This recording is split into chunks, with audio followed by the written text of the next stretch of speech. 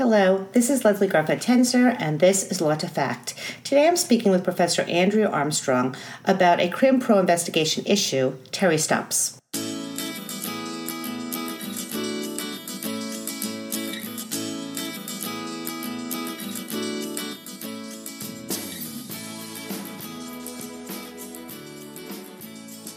Today I'm speaking with Andrea Armstrong, the Law Visiting Committee Distinguished Professor of Law at Loyola University, New Orleans, and we're talking about Terry stops. Professor Armstrong explains Terry stops, gives the rules for Terry stops, talks about using Terry stops and where they fit into any kind of criminal procedure exam.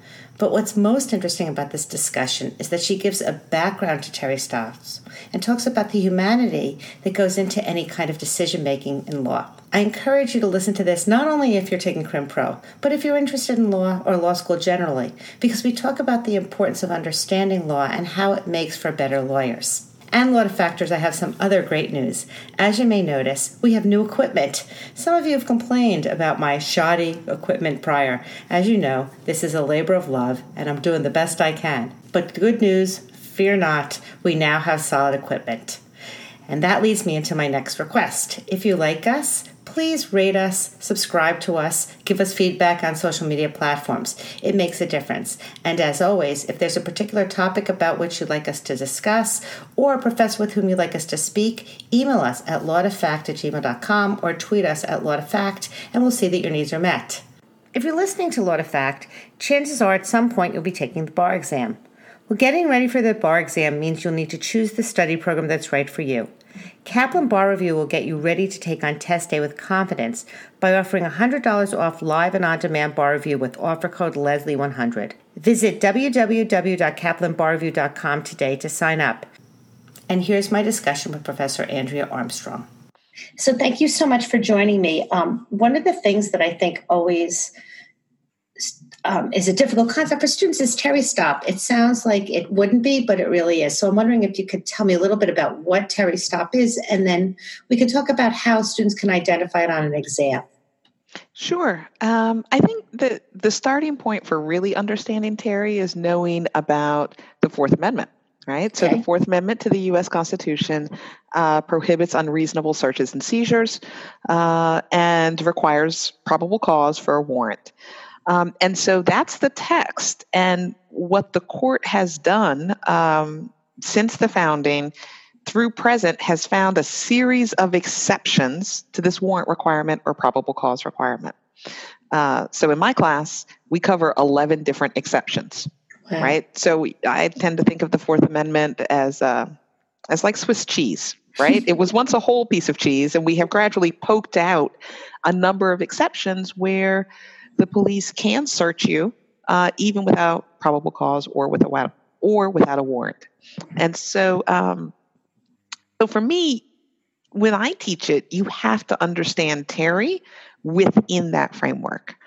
And so Terry was a case that created a brand new exception to the Fourth Amendment. And for those reasons, it's just revolutionary, right? And it wasn't decided until 1968. But essentially, what Terry created is this exception to the warrant requirement that allows the police officer, when they have reasonable suspicion, which is a new standard that was created through the case, to first temporarily detain or stop a person for investigatory purposes, and separately, if they have reasonable suspicion that the person is armed and or dangerous, to frisk them. And so, we kind of take it for granted that police can stop and frisk you without a warrant or without probable cause, but that's not actually the case. And so I want to just go back to the whole cloth idea first, which is the Constitution built in this idea that we have a right to protect against unreasonable searches and seizures, that basically the police can't necessarily infringe on your personhood unless, and Terry is one of those unlesses. Is that correct? Absolutely. And it's really, it's a troubling case, from lots of different perspectives, right? So if you are an originalist, right? So you read the text very closely, you rely on what the Constitution says, perhaps even the intent of the framers, then stops and frisks are not in the Constitution. They are absolutely not in there. And if you are thinking more of a kind of a non-originalist, but you believe in this evolving Constitution, right, that our Constitution adapts to our current times, well, is this really the way that we want our Constitution to adapt, such that we lower barriers for the government to exercise its powers against individuals? Right, and I suspect, I'm sorry to interrupt, but I suspect some people are pro-Terry and some people are anti-Terry. Anti-Terry is an interesting term. I'm not sure that we have people who are anti-Terry in general, but they may be anti-Terry as applied. And this really actually, there's a fascinating story behind Terry that I love to tell my students. But so tell us, what is that story? Okay. So Terry versus Ohio, right? So here's your cast of characters, right? You have Officer McFadden, who was later a detective. And he testifies that he saw something odd, that something didn't seem like quite right. Mm-hmm. And so he kind of stopped and watched two people. And these two people, two African-American men, were walking up and down a block. And his gut told him that something was off, but he didn't know. And so he decided to continue waiting. And Officer McFadden is white, right? And had at that point served over 20 years in the police department. So that gives you an idea of his age, right? So mid-60s, he probably joined the force in the mid-40s, right? Mm-hmm. So he's coming from a particular time and place in our racial history. And then the fascinating part happens. So then a third man, Katz, joins Terry and Chilton, the two men who had been walking back and forth on this block. And Katz is white. And so part of what led to the situation in Terry, which is the police officer, Officer McFadden, stopping and frisking Terry, was the fact that there was an interracial conversation and gathering on a public street in the downtown area. In the 60s. In the 60s. And he thought that was odd. It struck him as funny. Right? So what else could these three people have to talk about other than crime? Right? And so none of that is mentioned in the U.S. Supreme Court case. And really, Tony Thompson at NYU wrote a fabulous article where he drilled down into the briefs, into the trial testimony. I mean, he traced the case all the way back. And it was clear that race played a role in Officer McFadden's determination to stop them, right? Because in the Terry case, at the time that he stopped the three men, he didn't have probable cause, and he admitted that he didn't have probable cause, but he thought something was funny going on. Maybe they were casing a jewelry store for a robbery or something. And then he flips Terry around and pats down his outer jacket, and that's where he finds a weapon, right? And so ultimately, they were arrested, but the challenge was you've got this police officer who really only stopped them because he was confused by the interracial activity that was happening on a downtown street, which was not the norm at that time. Right, not because he had probable cause that a crime was about to be committed. Right, absolutely not. And so this case, which comes out of a particular racial moment in our history, then is cleansed of race and becomes this objective exception to the warrant requirement, right? Fast forward from 1968 to the late 90s and to 2000s, and there we start seeing specific evidence around racial profiling and use of stop and frisk disproportionately against racial minorities, right? That's where we see, that's when the term driving while black, right, came about. That's when we start collecting this type of data that was part of the New York stop and frisk case, that was part of the New Jersey Turnpike case, where we start seeing a disproportionate use of stop and frisk against racial minorities, but also we're finding lower clearance rates on those stops, right? And so in terms of police efficiency, it's actually hindering their efficient and effective protection of the public because they're getting lower hit rates or finding contraband or what have you when they stop a racial minority, but they are also spending a lot more of their time stopping racial minorities than they do other groups. So anyway, that's a kind of side back note, fascinating origin story. Yeah, but that's what Terry. makes the podcast interesting. That's really interesting and helpful. That's wild. Yeah, that's I'm taking it all in. Yeah. I'm so rarely silent. Well, it's fascinating. We don't ever talk about it, right? Mm-hmm. And for me, I find that when we know the stories of a lot of these major cases, it helps my students to be better equipped to criticize the status quo, right? So often we take the law as the right outcome, right? Well, the law says it says that we can do it, so we should do it. Right. But when we understand that these laws come out of flawed places and spaces, we are also more likely to challenge them on behalf of our clients when we think that they're actually producing the wrong result. And the teachable moment in all of that is it is okay to challenge court decisions. You think about Bowers versus Hardwick, and then you have Lawrence versus Texas.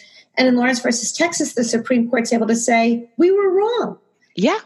If the court can say they're wrong, it's okay for students to say there's wrong. And the other teachable moment that comes out from what you say, which is not necessarily a Terry or a Crim Pro moment, is it's really important to understand the humanity behind these cases, that these cases really were about people that were minding their own business and ended up in jail when you're talking Crim Pro. And I do think that helps make for a better law student because it helps make for a more nuanced understanding of the analysis. Absolutely. One of the things that at least, here at Loyola, we take very seriously is this idea that we are not just kind of teaching you with the law. We're training you how to be a lawyer, right? Mm-hmm. And that means being able to be strategic in how you make your arguments, to recognize where, a lot of our Supreme Court decisions are fractured opinions, right? Yeah. Reasonable people fall on different sides of these debates, and very rarely do we see unanimous opinions coming out for lots of different reasons. And so it's okay to question precedent, right? Because there are likely 3 or 4 justices who also question that decision at some point. That's a great point. That's such an obvious point that I really hadn't thought of. If justices are questioning themselves or their colleagues, I should say, on the bench, that's a really helpful point. Absolutely. And so I encourage our students, in particular, yes, they must know the doctrine. They have to know how the law works. And I hope we'll get a chance to talk a little bit about the Terry doctrine. Yeah, we're going to get back to that. but I think the other part is understanding that law is malleable, right? And so when we are advancing our clients' interests, it's more than just what the law says, right? We can ask for changes in the law, and we should, right? Yeah. Because law is imperfect. Yes, good point. So back to Terry. All right. So I'm a student and I am learning Terry. And I guess I need to know the parameters of Terry. Is that a fair way to put it? Yeah. So what would you say? So, again, so Terry is really best understood by context, right? Mm-hmm. And so what Terry did is there's this level of suspicion, which is called reasonable suspicion. Right? That's what a police officer has to have in order to stop an individual. So what is reasonable suspicion? Well, it's between having a gut or a hunch which is not allowed, and probable cause, right?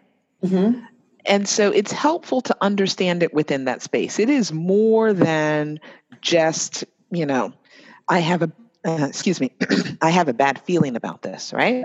And so the way the court talks about it is for reasonable suspicion to exist, the police officer has to be able to give specific and articulable facts from which an inference can be made. So it can't just be a police officer's feeling, right? But if they can name, individualized facts from which an inference of criminality can be gleaned, then that's enough, right? Because the idea is that, unlike when a police officer arrests you, a Terry stop is a temporary detention. They're not moving you from one place to another, but they're simply stopping you where you are, where you happen to be for a limited amount of time, to just figure out further whether their inferences were correct or not. And that's, I think, an important point to understand, is that this is just a stop. And because it's a stop versus an arrest, it's okay to have a lower level of suspicion. Absolutely. And so when we think about arrests, think about the types of burdens that creates on an individual, right? They are taken from wherever they are, likely to a police station. They may not be able to contact their friends and family. They're in an isolated place. They're not in public, for example. And so one of the things that the court talked about in establishing this exception to the Fourth Amendment, the Terry stops, is that a lot of these occur in public places. Right. And, that they have refused thus far to put a time limit on how long a Terry stop can last.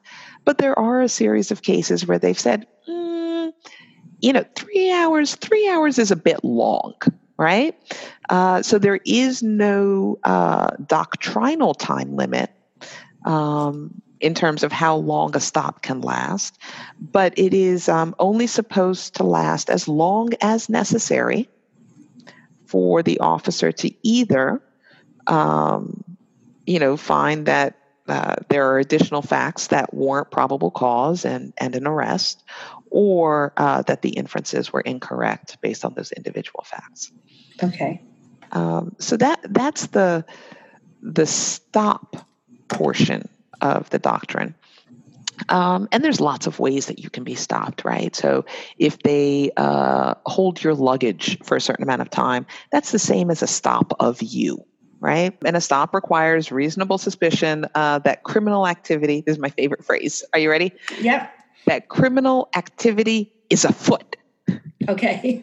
I love that phrase. And, my students and I will often crouch around the classroom going, criminal activity is afoot, right? But, it just means that something is happening, but we don't really know what. And so that's the stop part. Then there is a second part, which is the frisk part. Okay. And they have to have separate reasonable suspicion for the frisk. So just because they stop you doesn't mean they can also frisk you, right? Aha. Yes. Interesting. So yes, and it's a similar test as the test for a stop. The test for a frisk is that there is reasonable suspicion that the person is armed and or dangerous. And so when we talk about frisks in class, we talk about, well, what does it mean to be frisked, right? It means an open, flat hand that can pat down the outer garments, right? So there's no kind of manipulation of the pockets, right? The fingers aren't moving. It is literally like, do I feel something that could be a weapon? And again, and I'm just going to say that, that this, to keep in mind, because I'm trying to think like a student, that this is happening in public. You're not in custody. This is pre-arrest. So this is a right to touch you or your personhood or your things without even knowing that you may have committed, or without, that's not fair to say, without even knowing that you are probably committed a crime, I guess is the way I would say. Yeah. I mean, so, reasonable suspicion, again, is a pretty easy burden to satisfy for a police officer, right? Name one or two facts that are specific to this particular individual, right? And there you have it. A stop is okay. But the frisk, you have to name one or two factors that would indicate that they are armed or dangerous. And the whole purpose or the reason for the frisk is premised on officer safety, right? So it's not about, do you have drugs or evidence of a crime in your pocket, right? That's not why they're supposed to be frisking you. The frisk is only allowed to assure the officer's safety while they are stopping you and temporarily investigating whether their inference was correct. And so because of that, they have to be able to identify, again, a specific and articulable fact about why they think that person may be armed and dangerous. And so, there's a lot of cases that say, well, an officer was patting them down and, felt this was, particularly when crack was pretty prevalent, would feel a big rock of crack, right? And the question becomes, well, they were frisking you for officer safety. Under stop and frisk, can they reach in the pocket and grab what they know in their years of experience is crack cocaine? Well, yes and no, right? They can't do it under the stop and frisk exception unless they consider it a danger to themselves. Okay. But that's where all of the other exceptions to the Fourth Amendment come in. So there may be other ways they can get into the pocket, but not necessarily through the stop and frisk exception. Yes. Right, so it gets a little complicated. It does get complicated. And I'm going to ask you, so can you just give me a hypothetical of what type of facts would be okay for a stop and what kind of facts would be okay for a frisk? So one thing, just to kind of also put in the background, is that both determinations can take into account an officer's experience, right? So it's still a reasonable police officer, but you're thinking about a reasonable police officer with the same amount of experience as, in this case, it was Officer McFadden.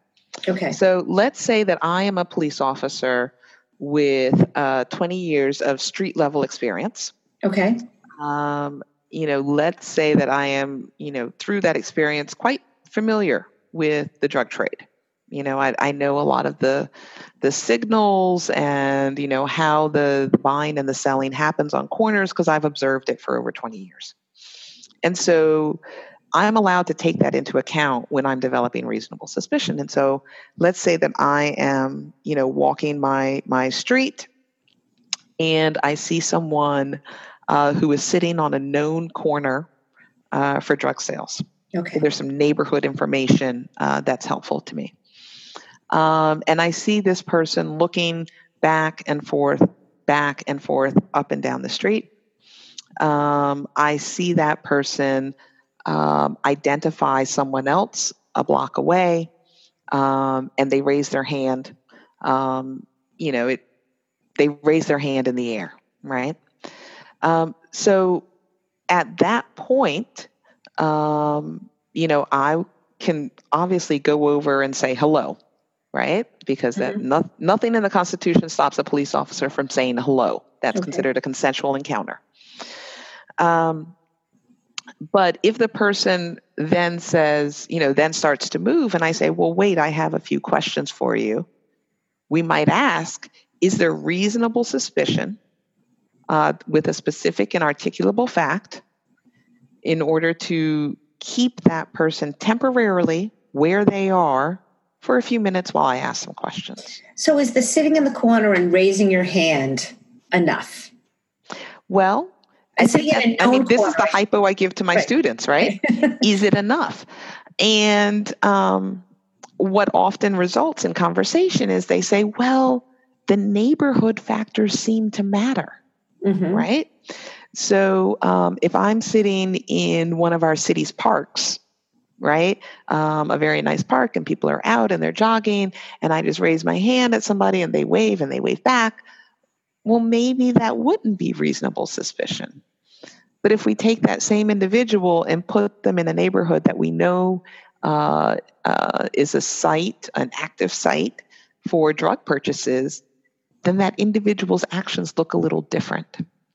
And so for Terry, you can use neighborhood plus individual facts in order to develop reasonable suspicion.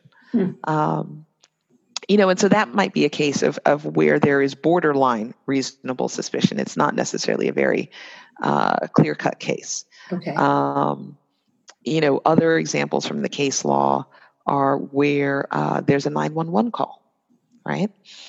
So someone calls 911 and says there's a suspicious character sitting out at the bus stop.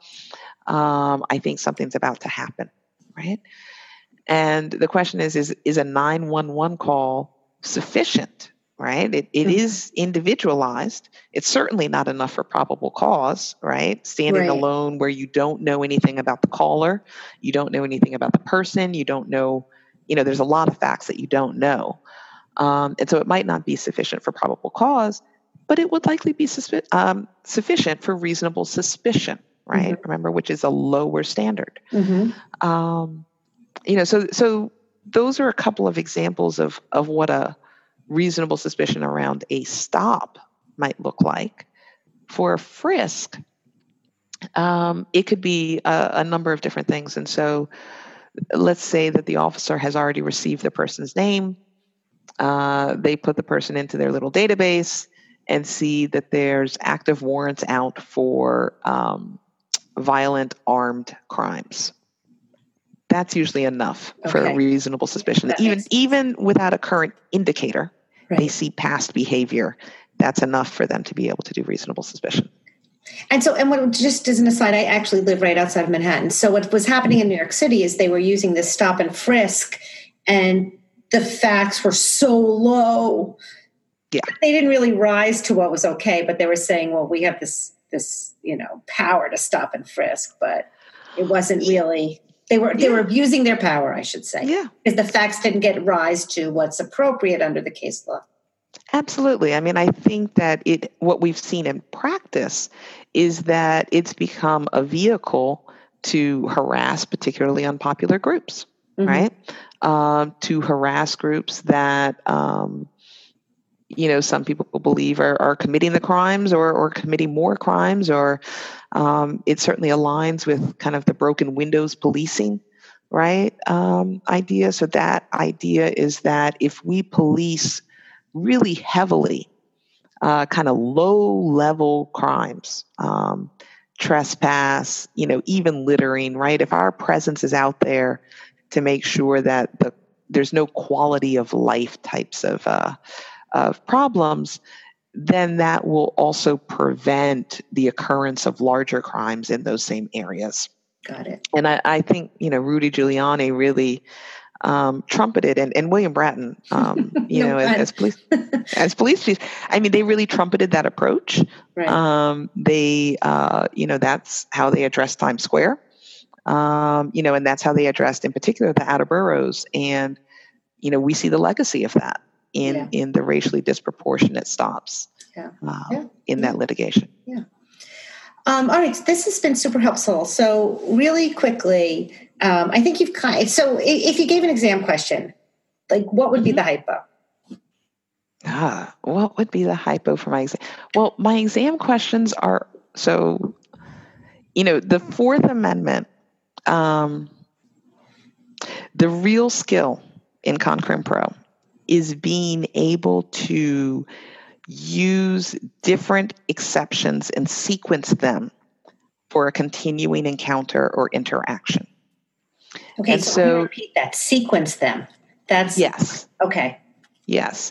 And so very rarely will an exam test one exception to the Fourth Amendment standing alone. There will never be a question that just tests you on stop and frisk. Okay. But rather, there is a police encounter, right?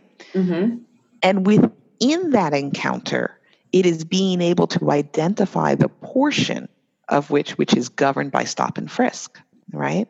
So often I'll have, an encounter that starts with the police stopping somebody, right? That may be a consensual encounter, but by the end of the story, that person is in jail, locked up, their property has been seized, they have been searched, right? Their house has been searched, their spouse is objected to the search, right? So there is one big encounter. Right. It's all going on. And the trick for a student is to be able to say, okay, well, this first part, constitutional because it was consensual, we can do that. This second part, though, this looks a lot like a Terry stop. Yeah, the police officer didn't say, I am hereby detaining you to investigate temporarily my inferences. But it looks and smells a lot like a Terry stop. So what rules apply? Okay. And then being able to move through, so when the police officer reaches in the pocket, well, that wasn't under Terry. Under which exception can they reach into the pocket, right? And it moves you through the encounter. I think the second test, or the second trick for law students is to also recognize that their first instance of unconstitutionality, right, by the police officer may also be the origin point for their exclusion of the evidence under the fruit of the poisonous tree doctrine, right? Mm-hmm. So it's really hard to test concurrent pro in isolation, but it's really about being able to deploy the exceptions at the appropriate time and also recognize from which moment on everything occurring afterwards becomes illegal. Well, that actually is even more helpful than knowing what a question is. That's great advice. Wonderful. Anything else you want to add to the conversation? I mean, I love Terry versus Ohio as a case. I think it is fascinating, and it's hard for us to imagine life without it. But in fact, we existed for a long time without it. And so, this standard, this brand new exception was created. And we really have to think about, what are the ways in which that actually helps us advance justice and keep us safe? And what are the ways in which it actually is counterproductive to keeping us safe and producing justice? And that's the conversation that I hope that my students engage in as lawyers when they graduate. And that's what makes this so interesting. And this podcast in particular is so exciting, is that this is about practice as much as it's about learning. And these cases, I actually have a theme. I've kind of said it before in some of these earlier episodes called flashcard learning for law school. You can't just learn the rule, and you need to learn the life behind it. And I think that what you've pointed out, which is so interesting and exciting, is the real life implications of what's going on in the classroom. And that's, to me, what makes law school most exciting. And truthfully, that's what makes for the best law students, because once they ingest that, they can use it to write a more meaningful, more nuanced exam. And, I hate to be about the A, because we speak about the A, but it does help with the A. I have one more question for you. I'm catching you off guard. If you had to give one piece of advice to law students, what would that piece of advice be? There's so many, and we work with students, right? I've got 100 students. I tell students what I think every single day. But if I had to pick one piece of advice, I think the idea would be to stay curious, right? That's good advice. Yes. I think, so the best lawyers that I know are the ones who are curious. And they're not curious to be a know-it-all, and they're not curious, because they've got nothing better to do. They're curious because they honestly want to know. Okay. And in being curious, it opens you up to so many different ways of learning, different interactions and conversations. And you're going to find insights in ways that you don't if you just simply do what you're told every single day. So I guess that would be my advice for law students, is to stay curious. That's wonderful advice, and wonderful advice to end on. Thank you so much for giving me your time. Great. I'm glad to do it. And thank you for having me. It was a real honor. Thank you. So that's my discussion with Professor Andrea Armstrong on Terry Stops. Once again, a reminder that Kaplan Bar Review is offering you $100 off their live and on-demand bar review program. Just use Leslie100 as your code when you sign on at www.kaplanbarreview.com. That's this week's episode. Enjoy your week. See you next time on Law to Fact.